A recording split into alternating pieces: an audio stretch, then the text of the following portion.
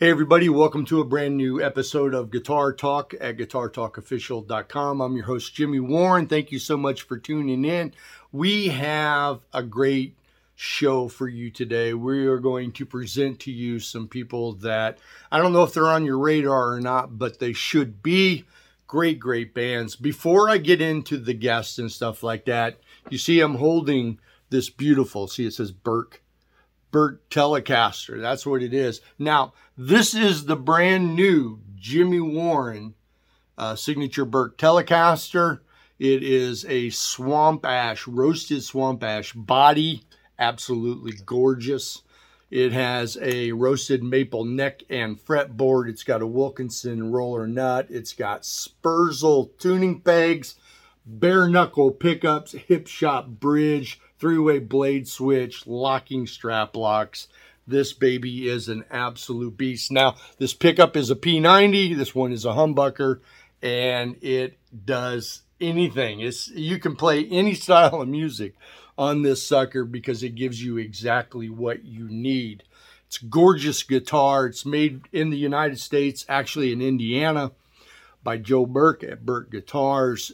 You can get it now at BurkeGuitarsUSA.com and JimmyWarrenOfficial.com. It is $11.99. Normally a guitar like this would be around $2,500 to $3,500 in that, but we made sure that it was at a price point that was affordable in that because, man, it's nice when you can get a hand-built custom guitar that feels and plays this good for $1,200.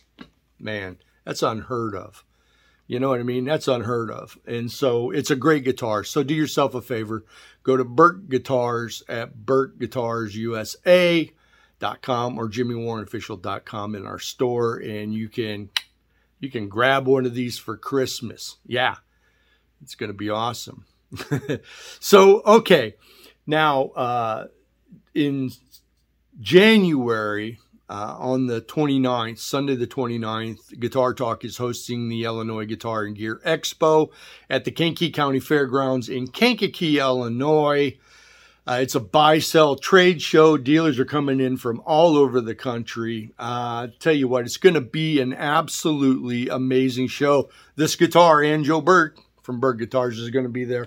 But there's going to be people from all over the country that are coming in. It's perfect if you have gear and you want to, you're trying to sell a guitar or an amp or something like that, or if you're looking for something unique or new or whatever. It's a great thing to come on down. But there's a few things that we're doing this year that adds to how amazing it's going to be, and that's the new Vintage Guitar Magazine clinic stage. That's right. We got a brand new clinic stage that's sponsored by Vintage Guitar Magazine, where you're going to be able to see clinics around different products, different types of gear, and stuff like that from our vendors and that. And, so you can get some in-depth information, ask questions, see things in action. And so we think that's going to be really cool. But on top of that, we now have a meet and greet time at the Guitar Talk booth. This year we've got Jared James Nichols. Yeah. Jared James Nichols is going to be here. Chuck Wempfer from Blacktop Mojo, the guitarist, man, what a great player. Joanna Connors, the queen of the blues, man. She is the queen of blues guitar. And Steve Scorfina, the original guitarist for REO Speedwagon. They're all going to be here to meet and greet everybody. They're going to be at the Guitar Talk booth.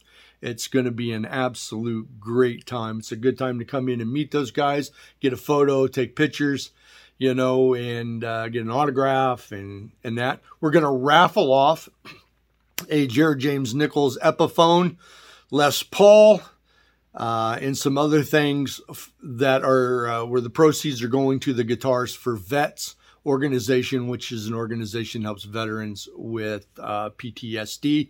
So a lot going on there. It's going to be great. You can go to IllinoisGuitarExpo.com for more information. Now, the day before, Saturday, September 28th, I am going to host an all-star jam at the Looney Bin in Bradley, Illinois, which is in the same area as the guitar show, of course. And this is going to be a pre-party. Now, I'm not going to tell you who's coming to the all-star jam. I'm just not going to do it. You can't twist my arm or anything. I am just not going to do it. But you're going to want to come down because it's going to be an amazing night of music. There's going to be some talented musicians there that night. And so it's going to be great. That's at the Looney Bin on Saturday, January 28th. That's going to kick off at 7 p.m. That's in Bradley, Illinois. For more information, you can go to IllinoisGuitarExpo.com or JimmyWarrenOfficial.com. Now, I've got a guy leading into the show tonight that I wanted to bring to your attention, and that before I tell you about who my main guest is, and that I've never done this before, so forgive me for the extra long intro. But there's a cat that's been on my radar that needs a little bit of help, and so I wanted to present it to you. There's a blues artist in the Chicago, Northwest Indiana area named Caruso Fuse. Caruso won the Blues Challenge for the Blue Steel Blues Society in Indiana. He is slated to go to the International Blues Challenge in Memphis, where all the bands from around the world come together to compete in order to win the IBC. Now, he's trying to raise a little bit of money to get there. Now, he did something. He took some initiative. He went down to Buddy Guy's, and, because Buddy's there all the time, and he got Buddy to sign a white Stratocaster, Fender Stratocaster. And so Caruso is raffling that Stratocaster off in order to raise money so that he can go to this Blues Challenge. Tickets are $25. Right there is his QR code, in that the information is going to be in the description as well for the show. And that link, his name's Caruso Fuse. You can also find him on social media, Facebook, and all over the place where he's getting information. So you're going to hear Caruso right before. We're going to get a couple of minutes of talking with him, introducing him, and finding out exactly what he's doing and what's going on. He's a really good player. And, he had a legend sign a guitar because he needs to go somewhere where he's working out the kinks of trying to become a legend himself someday. And so you need to support him. All right. Now, the main course for Guitar Talk this week is Xander and the Peace Pirates from the UK, all the way from across the pond. Now, they're a great band. Now, I've got a really good friend in the industry that sent some people my way that brought Xander and the Peace Pirates to the forefront of, my computer screen. And after checking them out and spending some time with them in an interview, I really discovered they're cool guys, man. Great musicians, great songs, somebody you really, really need to know about. So it's Xander and the Peace Pirates. You're going to love this interview. You're going to dig these guys a lot. So do yourself a favor, sit down, put your feet up, get a nice cool beverage, and tune into this episode of Guitar Talk with my guest, Xander and the Peace Pirates, right here on Guitar Talk. Okay, Derek, you won the Blue Steel Blues Challenge with the Blue Steel Blues Society over in Northwest Indiana, correct? Yes, sir. Yeah. And so how many bands participated in that? There was only 4. With it only being their second year of competition, it's still a newer society. You know what I mean? It's in the very early stages. And as you mentioned, Sam and Kenny, we're all trying to make it grow as much as possible to get new members to the Blue Steel Blues Society. But there was only 4 bands and us, so 5 total, I believe. Okay. Well, you know what? Sometimes that's all there is. I know the Chicago Blues Challenge a few times has only had 4 or 5 bands, so it's just the way that it is. And that takes place all over the world. I mean, guys are doing that all over the world, and then you're all going to meet everybody that won in their towns and in their societies is going to meet up in Memphis, and you guys are just going to go at it. It's going to be like a cage match to see who comes out as the king of the blues, right? Head cutting, I think Buddy Guy and them used to call it. Yeah, there you go, cutting heads. So that's right. You got to be excited. Absolutely. I mean, I've never made a journey like this. I've never done any extensive touring or anything like that. I'm kind of new to the scene. The band only came around about 2 years ago, right before the pandemic happened. We had our first show at Buddy Guy's. It was a cool date. 02/22/20. So it was literally about 3 weeks before everything hit the fan. And Buddy came up on stage with us and sang a little bit with us. The tip jar was excellent that night. And anyways, yeah, as far as we're a fresh new band. We've never done anything like this competition. Yeah, well, that's cool. It's exciting. It's exciting in that, and when you go on that journey. First of all, I got to know when Buddy came up on stage and played. Was it slow blues in A? It was in C this time. Okay. But slow blues, yes, absolutely. Nonetheless, that's what he loves. He loves to tell a little story. Right. Yeah. Normally it's slow blues in A. I'm surprised he journeyed out, but that's cool. That's cool. That's cool. So you're right now, what you're doing is you're trying to raise a little cash so you can get the band to Memphis to participate in this thing. So you did something a little innovative. You took that strat you have in your hand and you went to Buddy Guys and you got Buddy to sign it. And now you're going to raffle it off to raise a little bit of money. There you go. Yeah. It's just the standard. It's got Jimmy Vaughn vibes, in my opinion, and that's why I bought it. It's not got the 1-ply pick guard. It's still a 5-ply. Yeah. And it's like a 2006 standard. Nothing fancy, but it's fancy now that this man, right here before his farewell tour was kind enough to, I told him it was for a fundraiser. I mean, we got to stay down there for a week and we're going to rent a van. We need hotels. There's some finances involved that I had no knowledge of really, because like I said before, I've never done anything quite like this or done a little tour or really much traveled out of the tri-state area. Right. So what you're doing is that you've got a PayPal account set up so that people can pay, what is it, $25 to enter in? For a ticket. Yeah, they pay $25 for one. Right. They pay $25. They get a ticket. They get entered into the raffle. And whoever wins, if they don't live around you, you're going to ship that to them. I would probably end up driving it to them or meeting them somewhere. You know what I mean? It's got a case and all that, but still it's... What if they're in Bozeman? Yeah. Well, I guess you do have a point there. We'll meet halfway. Halfway. There you go. I still think it'd be cheaper to ship it, but that's okay. Sure.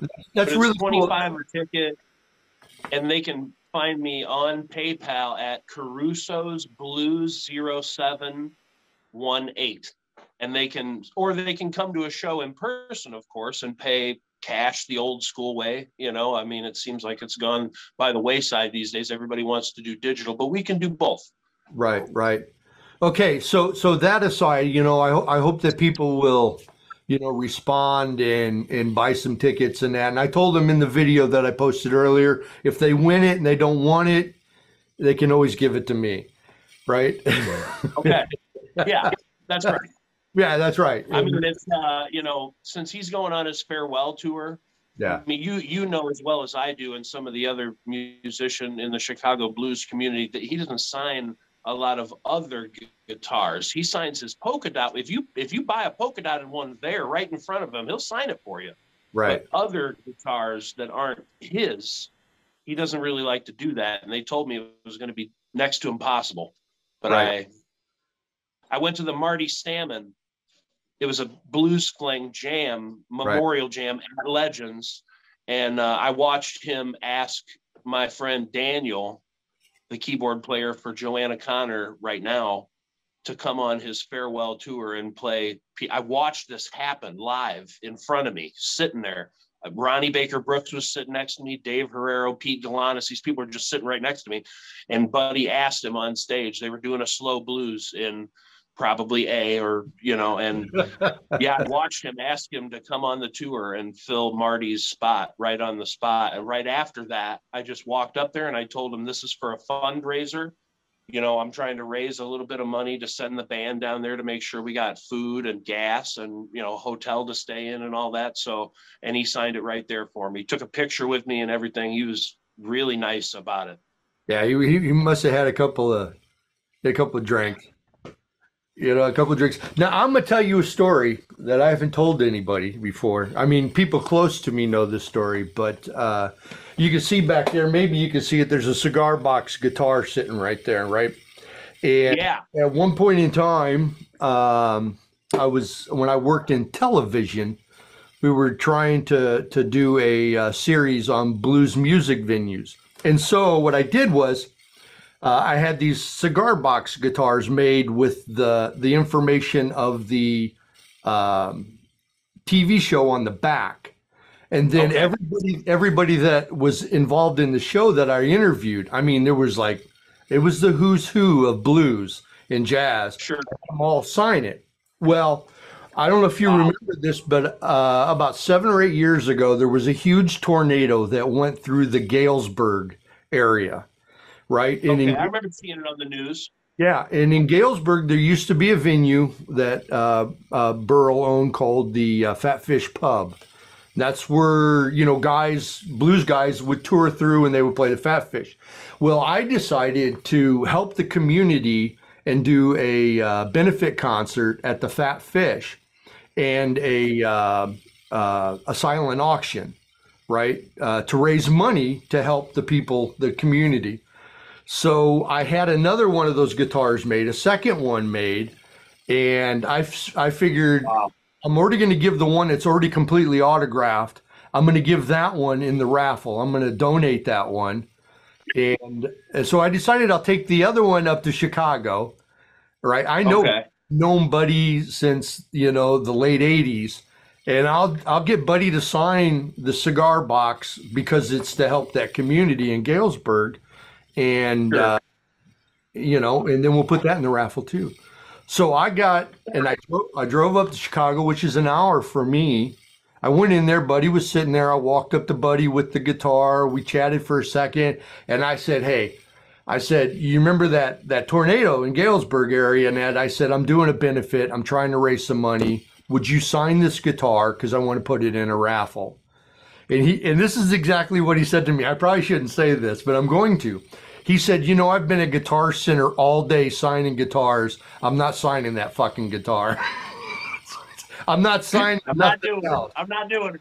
I'm not signing nothing else. He looked at me like, I had 3 heads. And I'm like, oh, come on, man. I said, it's a benefit for a community that is devastated. I said, you know what? Right. The $400, $500, $600 it'll raise, it helps in that. And man, he was so adamant about not signing it. But I finally convinced him to sign it. Then I said, okay, I handed him the guitar. I said, I'm going to take a picture of you with it. And I went to take a picture, and, his handler just manhandled me and pushed me aside and said, don't you ever take a friggin' picture of Buddy Guy. And I was like, oh my God. And so the handler ended up taking a picture of me with Buddy and the guitar, but he was pretty fucking adamant about not signing that guitar, I've played there a few times in the past year, and I've seen that happen. Yeah. Every time I'm in there, I'm not surprised to the least bit. They're pretty hardcore about it. But in the reality, when you ask him, he was so nice to do it. I mean, he did it for both of us. Yeah. Because we asked him, and he was just nice enough to do it. And that's just the kind of guy he is. He's that genuine. But years ago, you know what I mean? I'm talking years ago when I used to hang out in there and play in there all the time, in that you probably could have got him to sign it. No problems asked. Nothing asked. You know what I mean? There would have been nothing. I don't know if he signed 200 Guitar Center guitars that day. Yeah, probably, and then I show up with that cigar box, trying to get it taken care of and that. But so how did you, we'll go down this rabbit hole. How'd you get into the blues? I mean, why did you choose the blues? Let's face it. I love the blues. I grew up playing the blues and that, but I say it's a tough market because it's like 1% of the market. You know what I mean? The music market, Right. blues is like 0.5% of that market, or 1%. So it's there's not a lot of opportunity. There's not a lot of money. There's a lot of, all that kind of stuff. So I'm going to guess that it's because you love doing it as opposed to any other reason. But what made you go down that route? I mean, after finding a few of my dad's records, he had records stashed away in a closet, and I discovered them. I didn't know what they were. We were still listening to tapes, and CDs were, I mean, so after finding those, he knew a lot of people in the musician scene because he was a musician. He knew Kenny and the Kinsey Report and Big Daddy, and them. He took me to see a guy named Carl Weathersby as a kid. And funny story about that, this Flying V right here is my Carl Weathersby Flying V. He signed it about a year ago. Yeah. And I love before he signed it a lot. It was one of my regular guitars. Well, I played the signature off of this guitar. So now I have to I'm gonna have to get another pick guard and take guard.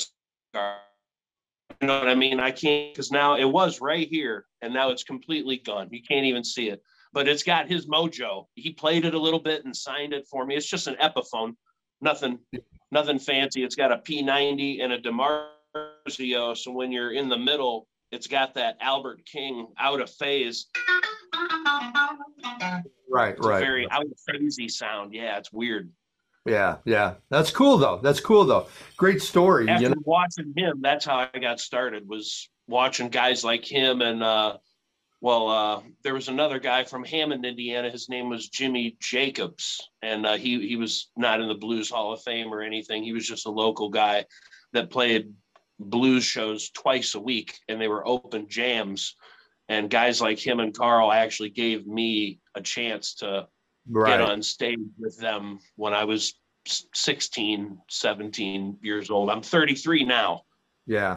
Well, that's the way that's one thing I can say about the blues is that's the way that it happens for a lot of guys, in that I don't know how it is nowadays, but I knew years ago it was, because for me, that guy was Buddy Scott from Buddy Scott and the Rib Tips. Now, what's his name? Oh crap. Oh man, I can't remember his name right now. I can see him. He's a big guy with a beard and a hat like this kind of. But anyway, he was in Buddy's band and that. Now he's, Nick Moss. It was Nick Moss. Nick Moss was in Buddy's band. Nick's brother, what's his name? Jim or Jeff or Joe Moss. Joe was also in Buddy's band, but Buddy was that guy for me. He would invite me everywhere. I mean, I played with Sugar Blue and Tyrone Davis and Sun Seals and just a slew of guys. All the Chicago cats at the time, like Little Mac Simmons and Lefty Diz and there was just so many different cats like that. But there used to be, and I don't know what it is now, but there used to be some old timers. They would take guys like us under their wing, kind of, because they could see that we had a passion and a love for it. And that's right. They'd invite you and they'd invest in you and stuff like that. Now, do you see that? I'm not in the blues world anymore. I'm not playing the blues clubs and stuff like that anymore. Do you see that today? Are guys doing that today? I mean, honestly, when I was a kid and I was in high school, like 2006 to 2008, I had a band named C4, the C4 Blues Band, and we played with Shirley King, one of BB's daughters, for a number of years, and then Coco Taylor had a little record company called Spellbound Records, and anyways, right before she passed, about a year before she passed, well, she put us on there, and we started to make some recordings. She actually came out to a show of ours in Indiana. It was at a place called Second Dimensions on Route 30 in Sheriffville.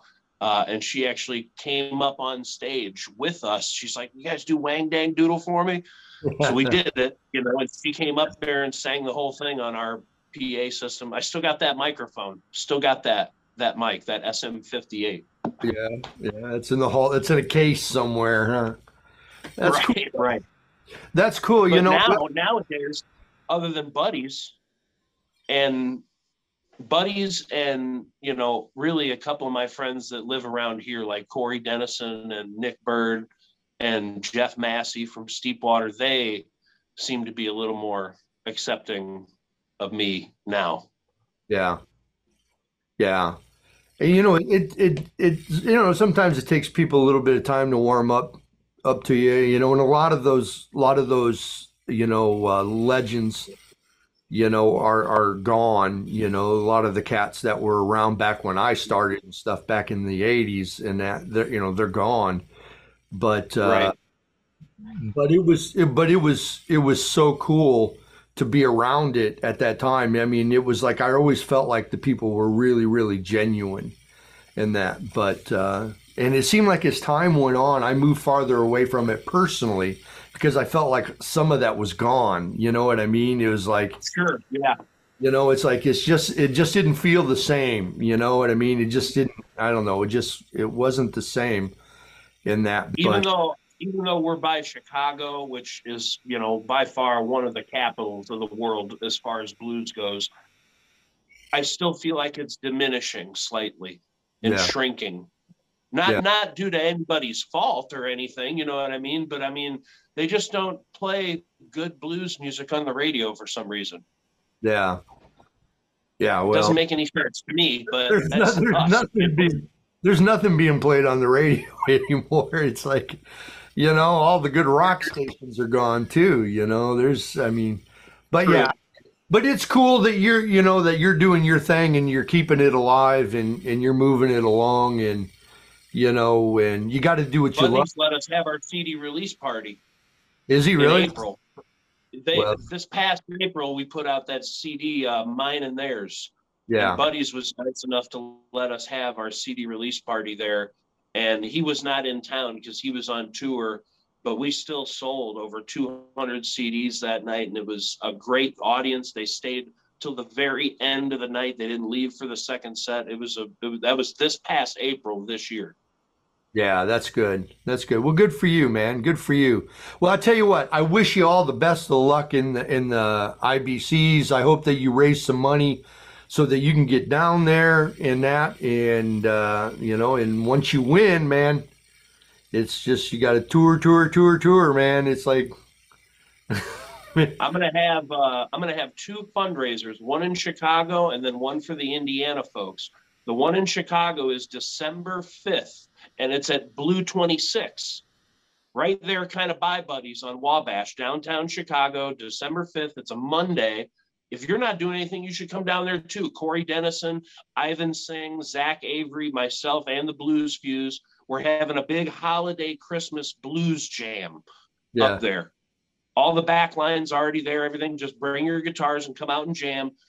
We are going to sell raffle tickets for the Stratocaster at that event. The Strat will be there so people can look at it and that. And then December 18th, the Blue Steel Blues Society from Indiana, Sam and Ken and all the team out there are having their fundraiser to help us get to Memphis at Buddy and Pals in Crown Point, Indiana. And that's December 18th from 4 to 7 p.m. All the members of the Blue Steel Blues Society can come and eat and drink for free.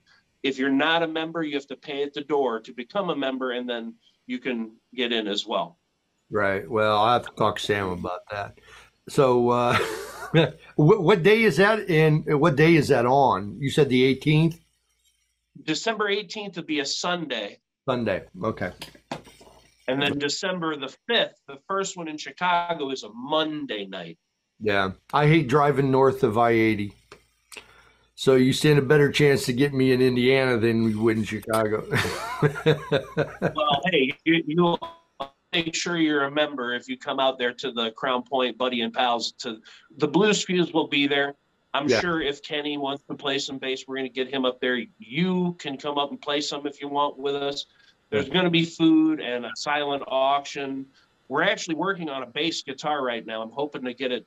Kenny and me are trying to get Johnny B. Gaden from Alligator Records to sign it and raffle that off at December 18th in Indiana there. Johnny's a bad dude, man. He man. Whew. I did some shows. Kenny knows him. I don't know him. I don't know him. Kenny knows him. I did some things, some work with Johnny years ago, back in the early 90s and stuff. I forget the cat he was playing with. It was a white guitar player. It was a trio. Man. Johnny Winter? No, it wasn't Johnny Winter. No. It wasn't nobody like that. He was a Chicago guy in that. Johnny B. Gaten was playing with Albert Collins at the time too. Because he was bass player for a long time. But there was a guy in Chicago, I can't remember his name, that he did shows with in that. And so I used to do shows with them. And so that's how but that's cool. Johnny's a great player. Well, man, I wish you all the best of luck in that. And, IBCs, man. I really appreciate you having me on the show, man. It means a lot.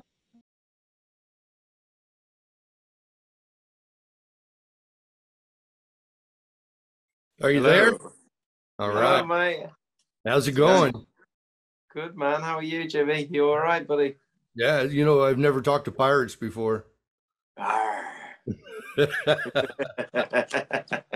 Really glad, I'm really glad to be able to meet you guys and to have this opportunity. And is that a Gibson or a Heritage? It's a Gibson, yeah. Okay, what year is it? It's like a 2004, I think. Okay, all right. Yeah, nice. Show you in a bit. It's got a bit of a flamey kind of top on it. Play some licks. Yeah. So is that all you guys do? Is this all you guys do, or? Yeah. Mike's a bit of a wizard. He does music videos and all kinds as well, and produces and records. He's genius. So did you do the videos for everything you guys have done? Yeah, nearly all of it. Yeah, I think so. Yeah, Mike did most of those videos. Yeah. Wow. Yeah. Really great job. Room, a lot of them were done in this room, weren't they? Yeah, most of them were done. Quite a few of the videos. Yeah, that's really great job. Really good. Man. Really good. So music, check it out. So you know what? I got to be honest and forgive me. I was unaware of the band until Ross reached out to me through a good friend, a mutual friend of ours, and I was really, really excited to hear you guys, because some of my favorite artists come from your side of the world. I'm a huge Alan Nemo fan, and I love Ben Poole and Marcus Duhamel, and there's so many great people over there, and so it seems like music is just flourishing over on that side of the world. Does it feel that way, or does it just appear that way to me? No, there does seem to be a bit of a scene going on, doesn't there? Yeah, there definitely is. Yeah, we know all those guys that you just mentioned, so it's cool to have people doing keeping that kind of music alive. Yeah. So what has it been like for you guys though, since the world's kind of started to come back around? Because it was really difficult for musicians, and I know I've heard that in some parts of Europe, and that it's still little tough in that tour and things. But how has it been coming out of that and being able to get back out on stage? It took a little bit of it was a bit of a shock to the system, wasn't it, to begin with, getting back to gigging. Yeah. We were quite lucky that a lot of the gigs that had been cancelled had been postponed, and then as soon as everything opened up, we went straight back into gigging. So we did all the festivals and all the gigs and shows that we were meant to do in the previous year and a half. All the ones that were cancelled, yeah, just all of a sudden. So we were suddenly back to playing, like one of our first shows was playing to like 500 people in like a packed tent, and it was weird. Yeah, there was a lot of gigs. There was a lot of gigs suddenly, because it was just a backlog of gigs that had been cancelled. Suddenly it was just loads of gigs. We were lucky that they were all kind of rescheduled. So yeah, we were when it opened up again. We were strangely busy, probably busier than ever. Really? So how did you guys take advantage of the downtime? I know some people had music that they wanted to release and they couldn't, or they didn't because of what was going on, and some guys took advantage of spending more time with their instruments, spending more time as a band, writing music. I mean, what was that like for you guys? Was it a positive thing? I mean, I know it wasn't a positive thing. No, but was it I mean, was there a benefit to it for you guys? We didn't really do anything. We fortunately, like about 2 weeks before lockdown here, we recorded, I don't know how many, like 5 songs like live in this room. So we had all of those that were unreleased. So after a few months, we put that out as a kind of live streamed kind of mini gig. So to try and make a little bit of money and do a gig and, you know, show people some new videos. So we had that. But beyond that, we didn't see each other for a year. We didn't do anything. We were just all with our families and stuff, really. I was spending a lot of time skateboarding with my daughter, teaching her to skateboard. Trying to teach her guitar, but she's not interested, not yet. Yeah. She's nearly 7, so maybe she'll start showing a bit of interest. Yeah, well, be inspired. That would be nice. That would be nice. So why don't you guys give me a little bit of background, you know, on you guys? You know, how did this band, you know, come together? I mean, nobody's named Xander, right? Well, our surname's Zander, Keith and Stu Zander. That's where it comes from. Oh, okay. I didn't know your last names. I only knew your first name. Okay. Yeah, Keith and Stu Zander. Obviously, Mike is, but my brother's not here right now. But yeah, we formed the band originally. As just me and my brother, we were going out doing a lot of duo gigs and forming musicians around us, and we were already good friends with Mike. He was basically our neighbour when we lived in Anglican Court, just around the corner from here. So yeah, and we were always jamming and stuff anyway. So it seemed like the most sensible thing to do is to and I'd actually recorded these guys in their previous incarnation of the band and done a bit of recording with them, and then we kind of started doing stuff when we when these guys were seen by Gibson, and we went to fly out to NAMM in LA and did that, and I started playing with them around that time. Because the first time we went out, you were filming us, weren't you? You were getting involved in that side of thing. Mike was helping us document our trip to LA, and we got to meet all kinds of people like Eddie Kramer. Eddie Kramer was going to record us, and he was lovely, wasn't he? We loved Eddie.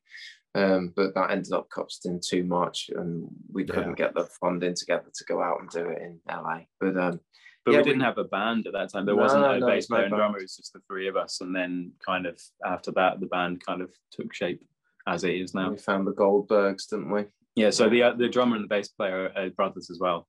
Adam and Joel Goldberg. So it's just a big family affair. A band of brothers. Yeah, there you go. You go. So what were your, you know, I don't know how to, what would you say is what influenced you to even go down this path of, you know, trying to carve out a career in music? Because, you know, anybody that's done it, I've been in this business since '88, and it's flat out insane. Always has been. Yeah.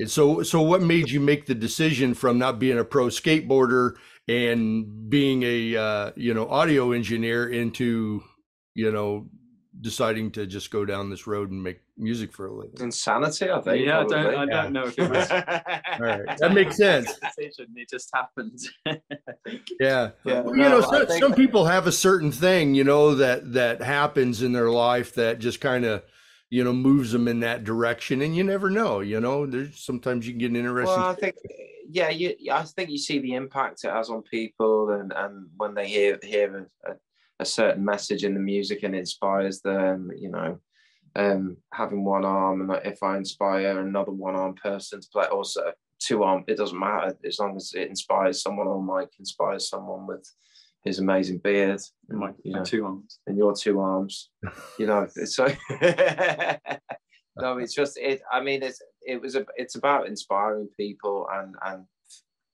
passion. Really, passion is what seems to really drive it on. Is our passion for music. Yeah, and I don't know what else we do really. No, I mean, we've always done like gigs separately. Before this band, and we still do bits and pieces separately, but we've always made money doing gigs and playing music, so we're fortunate that this band has started making a little bit of money, and we can do this to make, to make our living as well. But, it's not the easiest thing. No, it isn't. It's not like just. I mean, it's like everything. It's got its ups and downs, hasn't it? It's pluses and minuses. There's an uncertainty to what we do, but at the same time, it's exciting, and we love writing. We've been writing this evening. Writing songs. It's just a great thing to be able to come together and write a powerful song that will maybe go on to inspire others. I think that's the main thing, though, is that it's the impact it has on people, and the way we feel great, don't we, when we play? We love playing together. It's a blessing. Well, it's good that you use that word, inspire. You use two really good words, inspire and passion, because some people, man, they get into this business and they're in it for, they're in it for themselves. They're in it for, they're even though they'll tell you, I'm not in this for the money, I'm in this, for something else, better than that, by the way some people are. But when you actually see and hear people talk about, where you can feel that it really is about, what can I do to inspire, and if you don't mind, Keith, I mean, you've got a perfect platform for that, because, I'm a guy with two hands and I struggle to play the guitar. You know what I mean? So that is an inspiration, when you can see that and you can go, wow, this guy's probably overcome some shit in order to be able to do this. He's doing something that he loves and he's passionate about, but, tells everybody else that's got two hands, that's whining about how difficult it is. You're basically telling them to shut the fuck up, because look at me, right? It's like, I think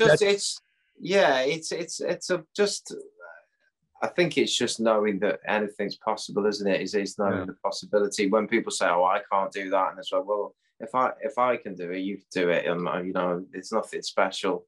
I think that's the idea that it's special, or specialist, and anyone can do anything. I feel, if you put your mind to it and you put, you've got passion for it. I think, like you say, if you've got passion for something and you feel inspired, those two things seem to light a fire in you to carry on, and not give up. They get you through. So you guys love music, you're passionate about music, but are you passionate about the thing that's hanging on the wall behind you? I mean, do you guys love playing the guitar? Is it something you absolutely love, or do you see it as a tool just to do a job? Oh no, it's just it's a joy. It's a joy to be able to do what we do. Even like I said, it's uncertain, and we don't make a great deal of money. We could make a lot more money, stripping or something. I don't know. One-arm bandit. Well, maybe you guys, I'm old and fat, so I ain't gonna draw an audience. That's for sure. People are into that. But people are into all kinds of stuff. People are into it. Yeah, they'll be into it. All right, well, I might have to think about it. I'm gonna have to hang up a shingle outside or something. Excellent. Yeah. So tell me a little bit about your music. I listened to the last album that you guys did, and I really love the quality of the recording. First of all, I got to say, did you do that, Mike?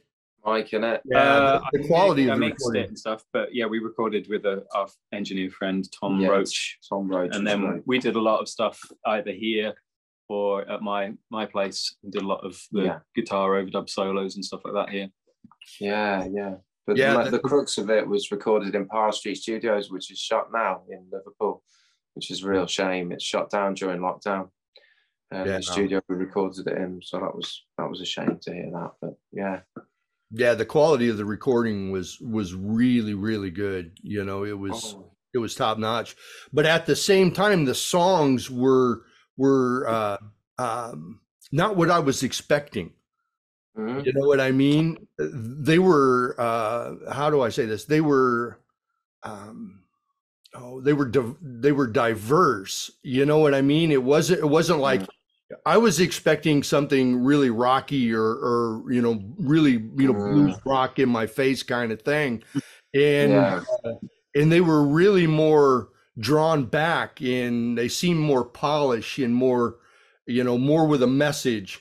you know, Yeah. and just, you know, in your face music in that, you know. So is that on purpose? I mean, what's the It's a combination, isn't it? Yeah, I don't think any of it's on purpose. I think, yeah, it just between us and our kind of influences, that's what kind of just seems to it seems to be what happens. Yeah, because we like similar things, but we also like very different things. So I think we're in a fortunate position, which I think other bands might struggle with when everyone's into the same thing and you end up sounding like that thing. We've got, and that's not usually a good thing, I don't think.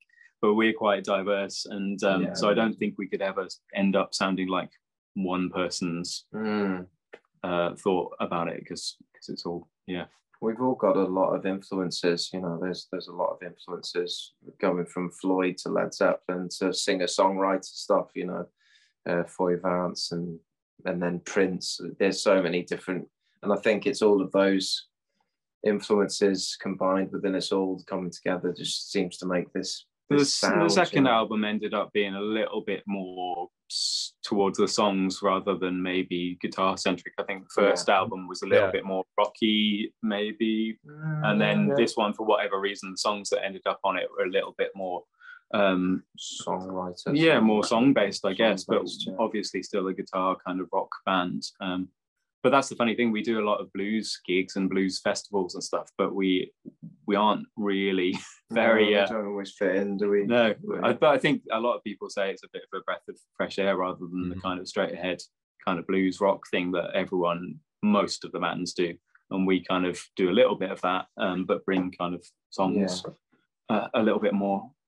You know, when you start to make it more about the song than just the music or just your playing, I mean, that's where it really seems like a band or a songwriter or whoever really is starting to grow or mature as a musician in that, because so many people are focused on either their playing or the music aspect of it, as opposed to just the overall crafting a great song.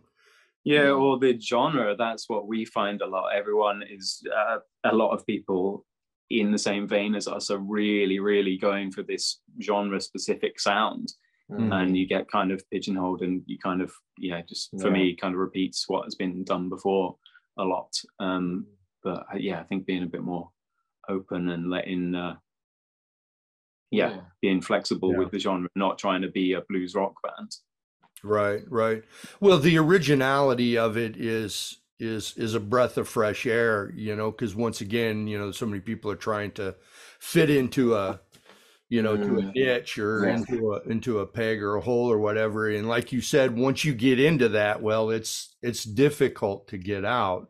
Yeah. You know, you get locked in. And I can say that from experience, because I started out in Chicago, right? Because I live outside of Chicago, and I started out in Chicago playing with all these blues people, you know, like Buddy Guy and Sun Seals and, you know, all the Chicago staples in that. And then when you try to branch out and, you know, your own way and be your own person in that, everybody still thinks of you as the blues guitarist for Buddy Guy or the blues guitarist for whoever. And it's really hard. I mean, it's even harder for a sideman than it is for a band that was a Jerry Garcia tribute band that's now going into something, you know, else in that. So hats off to you guys for, you know, thinking that way, you know, and evidently it doesn't sound like it was on purpose. It's just natural for you. Yeah, it just seems to just come together the way it does, doesn't it? Yeah, I think Adam and Joel, bass player and drummer, bring a lot of stuff as well. They've got a really huge influences from classical music and Zappa and stuff to like, they know all the Zeppelin stuff and they can play it all, and all the Beatles stuff and like fusion. They're into all kinds, aren't they? Jazz and rock fusion. I think it's kinds. Yeah, I don't think we want to go down that road of trying to be a guitar band or a blues rock band. Like, you know, I think some actually who I was going to mention before, like Doyle Bramhall II, we really like. And I think he does that really well on his last two albums, especially. Definitely. It's not it's not blues rock. There's loads of influences of soul stuff in there, Yeah, and blues, and it's just, yeah, I think he does that really well. Recently. Yeah, I agree. I think that's what I liked about Fleetwood Mac as well. Bands like that, you know, they're good songs. They write good songs, you know. So yeah, it's mainly about the songs and then the guitars and whatnot. We keep saying we're going to do a riff album, though, just riffs and just like big riff album with just massive distorted riffs. Yeah, we'd love to do that. Just loads of fat riffs all the way through, you know. That's cool. That's cool. Yeah, I would actually like that. I think we would as well. We'd enjoy playing it. We like our riffs. Yeah. Yeah, that's really cool. So let's talk about, you know, the guitar for a little bit. You know, as players in that, you know, who were the biggest influences, you know, to both of you? Oh, wow. I know there was a lot, but probably my earliest kind of influences would have been people like Hendrix and Steve Ray Vaughan from my playing, and Robin Ford, players like that. Yeah, anyone with you know, even people I love, Scott McKeown, I love all players like Doyle Bramhall, I love all players. Yeah, Derek Trucks. I mean, you know, Mike. You know, Mike has influences from there. I think you can hear. You know, but yeah, it's all. I mean, who else? I don't know. I started with Dave Gilmour and a lot of classic rock stuff from Thin Lizzy and Mark Knopfler, Dire Straits. That's stuff that my mum used to play all the time in the car. So that's same what exactly brought up on. And then you know, as you kind of grow, especially as I've been to like music college and university to do music, and that, like, you know, widened my kind of horizons. Like, I got madly into Zappa for a little bit, and you love Schofield as well. John Schofield stuff. I love all that stuff. It's not anything that I would ever even start to play, really, but it just to listen to. Wayne Krantz. And Wayne Krantz. You were into him for a bit, Wayne Krantz. But yeah, loads. I really like JD Simo at the moment, and stuff that he's doing, kind of psychedelic blues stuff. Yeah, he's great. But yeah, and then yeah, there's loads of other influences. They're not guitarists, but like I said, I went through a big jazz phase, just listening to sax players and stuff. But, Doyle Bramhall and yeah, that kind of thing. You know, it's funny because when I first got your CD from Ross, and I was listening to it, the first thing that I thought was, this reminds me of the 70s. Okay. You know, it reminds, not because the music sounded like the 70s. It just it was like I don't know if it was like the songs and the productions just kind of took me back to where, you know, once again it was about the song. And so, you know, when you look at people's influences as to what's going into their songs, you know, it's always interesting. It's a cheesy question to ask, who are your influences? Because that's what everybody asks.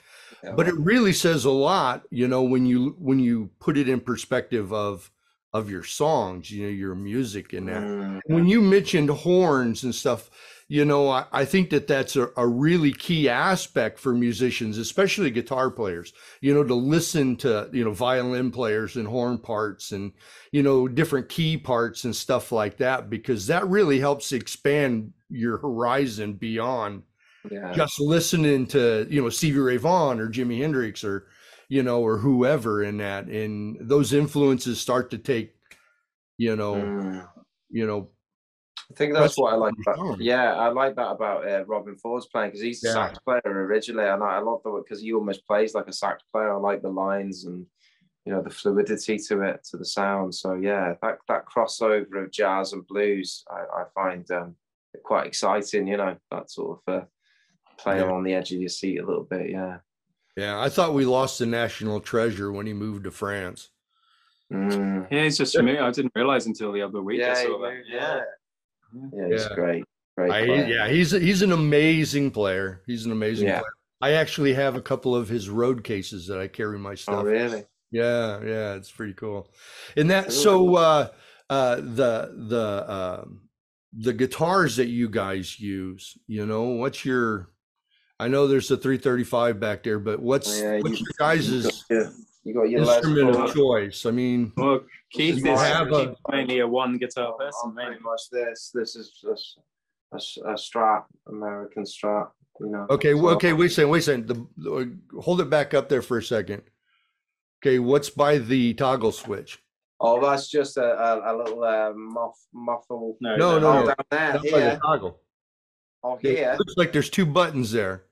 Oh, this is for a synth. So if I ever use a loop, we did a lot of loop pedal gigs when we supported Manfred Mann years ago and Robin Ford, and you can get bass out of it and saxophone, kinds of mad stuff. Yeah, keyboards. It hasn't been used for a while. Though. Yeah, we haven't used it for a while, but yeah, I do use it from time to time. It's called the GR55, and yeah, that's the pickup. Yeah. The rolling But pickup. basically, everything's disconnected, isn't it? So nothing here. Yeah, there's no tone control or anything. It's just and that's for flicking through and there's the Right. Okay. Yeah. the input. Yeah. So it's just the pickup selector, isn't it? Nothing else works. Yeah. But yeah. So, Uh-oh. yeah. Black. Why did you choose that guitar though? Why is that guitar your guitar of choice? I just like the feel of it, and I've got used to Yeah. playing it so long. I think it's just become a second nature. How long to have you had that? Oh, I've had it for way over 20 years, I think. Yeah. God, I can't even remember now. Yeah, about 20, 24 years, maybe. 24 years. That's the main thing that you play on Yeah, gigs. this is isn't what it? I play mostly. Yeah. There is a SG that I like, but I need to get that sorted out. That's a really nice guitar as well. White SG. On the album, Keith played a lot of my stuff. I'm a bit more of a collector. Yeah, you've got a few more. Fanatic, one of I those. played your telly on a few and on the old album as well. You go quickly. Telly. Yeah. The telly's nice. He's got a very nice telly, sort of A bit. slight bass. Oh yeah. Very cool. Great That's sound. cool. That's cool. You got the Got the benders on it and the Duesenberg. Do a little Yeah. demo. Yeah. Cool. What year's your Fender? What year's the Telecaster? Oh, it's not. It's built of all parts. It's a parts okay. but yeah. So it's like an MJT body. Oh, okay. Yeah.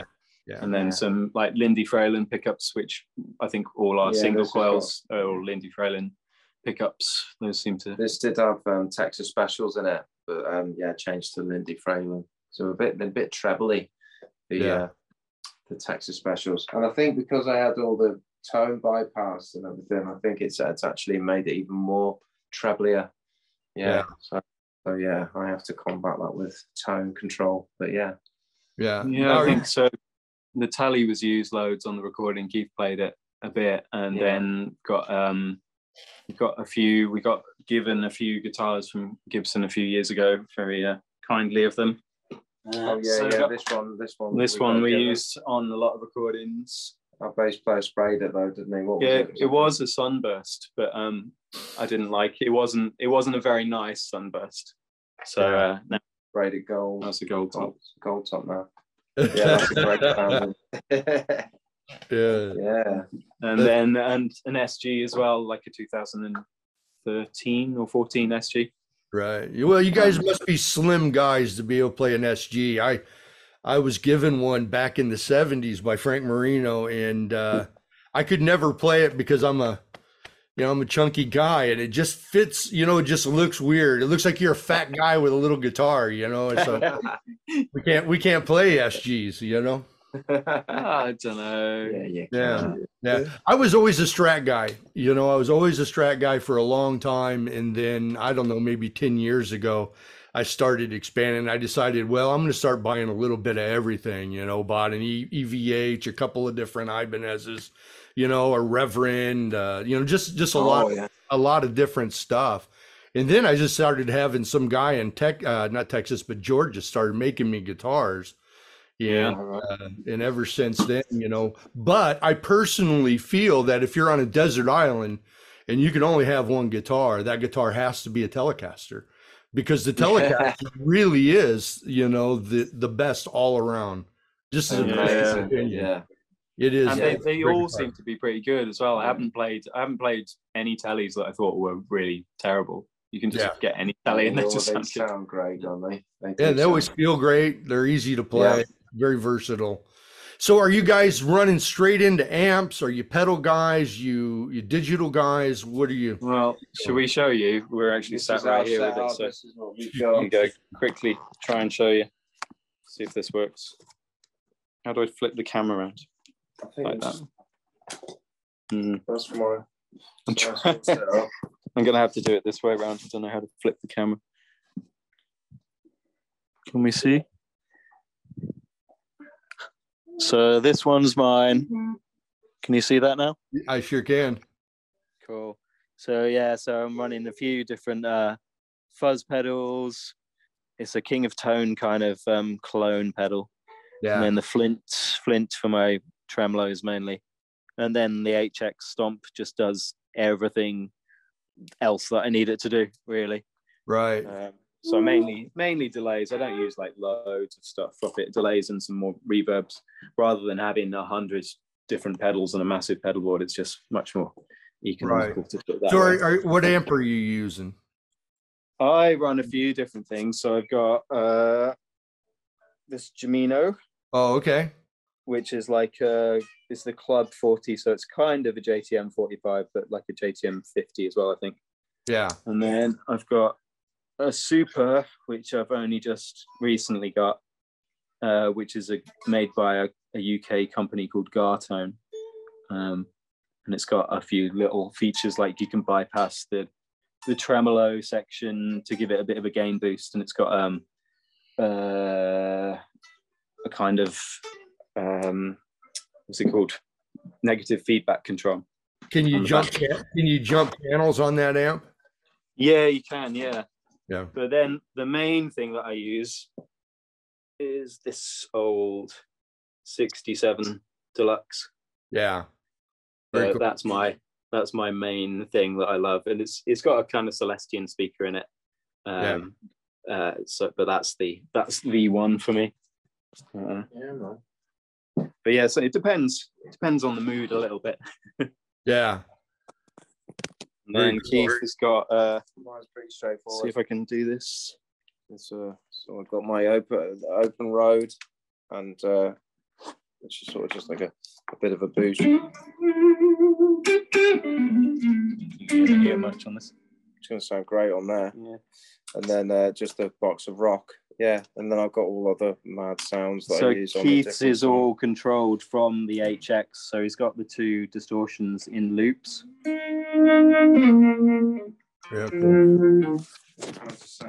Yeah, so they're in loops, so he can just trigger different patches with those. Yeah, I do fill out sounds, so I'll do big fat sounds on We Cry and songs like that.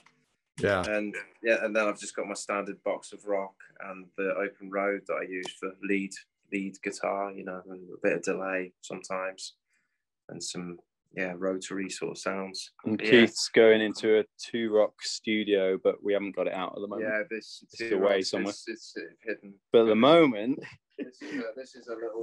At the moment, he's going through this Laney, which is actually an amazing amp. They're so cheap, but they're great. Yeah. That's what we use for little small sometimes if we have to. Yeah, it is cool actually. It's a really good little amp. Yeah, surprisingly good. Yeah, so that's mainly our setup. Yeah, that's really cool. I've got the 2-rock. What is it? The Reverb. I forget what the heck the name of it is. Classic Reverb. That's what it is. Yeah, the 2-rock stuff's great. Because I don't know. Are you guys your amps clean? Well, they must be. Unless you're, mine's mine's on the edge of breakup. Really, both the Deluxe and the Jimino are quite on the edge, kind of thing. I have a bit of crunch on mine added as well. I do have like a little bit of crunchiness to it. Yeah, I've always kept my amp clean, real clean. I like to stack pedals, stack drives and stack delays. But I've never, we've got a bunch of great amps, you know, because I'm endorsed by Foosh and Little Walter, and I, you know, even with an Overdrive Supreme, which is like a Dumble, you know, it's like it's an amazing amp, and I don't need anything else. But for some reason, I just play that sucker clean, use pedals. You know, I love fiddling with pedals. I love pedals. Yeah. Are you guys techie like that? I'm getting a feeling that maybe Mike is. Yeah, Mike is. Yeah, Mike's very much so. Yeah. Yeah, Keith's not so. No. He's one guitar man, two pedal. Yeah. I'm more into the song like that. I'm more the songwriter, and I'll if I like the sound of it, then that's cool. You know. Yeah. But I don't. We've got enough stuff to go around for recording, so we share. Yeah. Mike helps me out. Don't you? We swap a lot of stuff around. Yeah, really cool. So what's on the schedule now for you guys? I mean, are you guys gigging, touring now? Are you getting ready to? What's on? Yeah, we're kind of always gigging. So it's not really a touring thing for us because it's kind of so constant, really. Yeah, doing every weekend we're gigging. Little festivals and little headline gigs and stuff like that. So yeah, we're always doing bits and pieces. Little blues gigs and. But we're all in the UK at the moment. Hopefully in March we might be coming over to the States and doing some showcase things. Texas, New York, and somewhere else maybe. Wow. So that'll be cool. That's really good, you know, because it's not very often that bands from, you know, that side of the world come over here. You know, I think Ben Poole came over here this summer in August or September for a few dates. I think he did a date in Canada and he did one or two in Arkansas, but you know, I mean, that's like almost unheard of. Yeah. It's for this kind of level, it's just difficult, isn't it? Because the flights, even that's the crazy cost, and bringing any kind of gear or hiring gear, you know, so it's pretty expensive. But yeah, so hopefully we're coming out to do some showcasey gigs in a view to come back and do some tour supports. That's what we're looking at next year, supporting a few people, either hopefully both in America and over here. But so it's looking promising, and you know, for our kind of music, I think the American audience is a good one for us. Yeah, I think so. I think if they got a hold of it, you know, and they could, you know, get a chance to see you guys and hear you guys, you're probably right. You know, you probably are. I wish more bands from over there would come over here. You know. I really do. You know, like King, and you know, I'm just a huge fan of the Nemo Brothers, and same with Alex Byrot in, you know, Voodoo Circle and stuff like that. You know, it's like, but they don't. You know, it's like, it's too bad. It's such a shame. You know, the market here is weird. You know, I'm just gonna say it. It's just really, really weird. I don't know if it's because we're oversaturated.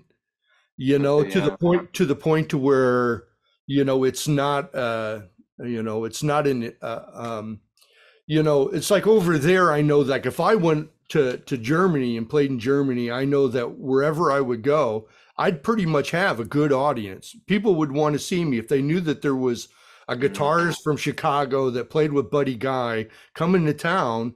They would want to see us, you know. But here it's like it doesn't really matter because there's so much shit going on, and there's so much music and so much noise, and it's, you know, and everything is so much more pop, you know, than anything, that it's just really, really, really because it's just so spread out as well. Like we've always had like success in Germany, you know, they're always really supportive of you know, new music and original music, so that's definitely a lot more feasible for us to get over to Germany than it is to, you know, fly all the way out to America. So same for all those bands. But well, you're probably gonna at some point you're probably gonna have to take a look at, you know, using a Kemper or a Fractal or something like that. Yeah, we did actually some of the stuff on that on the new album. It's Kemper stuff. Some of that. But those sounds are Kemper. But yeah, I think that might be logistically the way to go with some of that tour. Yeah, because you just profile your own gear, Yeah. Your own sound, and then you got a Pelican case and a guitar, and that's all. That's it, right there. Pretty amazing. Yeah. It is amazing, isn't it? I mean, they Yeah. are amazing. Yeah, I was blown away first time I heard them. Oh yeah. Yeah. Well, you go see big bands like Foreigner and Whitesnake and bands like that. There's no amps on stage at all. No. And that's what those guys are using. They've got a Kemper or a Fractal, or they might have one head in the back off the side of the stage, and that's it. Yeah. Amazing. It's just hard. It's just hard going from what you're used to and what you like to something that feels like you're cheating. Yeah, exactly. I think it depends on the size of the gig as well. I understand if you're on all on in-ears and it's a big gig and stuff, those things work. But there's in a small like club gig, there's no substitute for a nice amp turned up. Exactly. Yeah. Well, I tell you what, guys, I appreciate your time and talking to you and getting to know more about you. And I look forward to, you guys coming over here. Man, that'd be nice. I hope we can get to see you, man. Hope we can meet you. Yeah, that'd be cool. I'm hoping to come over that way at some point, next year. So who knows? Get up and jam with us. Yeah, that'd be great. I think I could play. We'll try. You guys take care and I wish you all the best success. All right. Thank you so much, mate. Lovely to meet you, buddy. All right. Take care. Nice one, buddy. Thank you, mate. Bye. Well, I hope that you enjoyed this episode of Guitar Talk with Caruso Fuse and my main guest, Xander and the Peace Pirates. Do yourself a favor. Follow Xander and the Peace Pirates on social media. Make sure that you're, adding them to your playlist. You're buying their albums. You're getting a couple of t-shirts. You're stocking up on all the swag that is Xander and the Peace Pirates. And that I want to thank them so much for participating in an episode. And my friend Steve, tip of the hat to you, my friend, for pointing him in my direction, and that I really appreciate that. Now, next week, hold on, man. I mean, literally hold on. My guest next week is Kenny Wayne Shepherd. That's right, Kenny Wayne Shepherd. And I sat down to talk about his newest album, which is a reissue of a historic album for him. It was a great conversation. Kenny is an amazing player with a great history and a great story. So you're really going to enjoy it. So tune in next week, right back here on Guitar Talk with me, Jimmy Warren, and my guest, Kenny Wayne Shepherd. Until then, thanks for tuning in.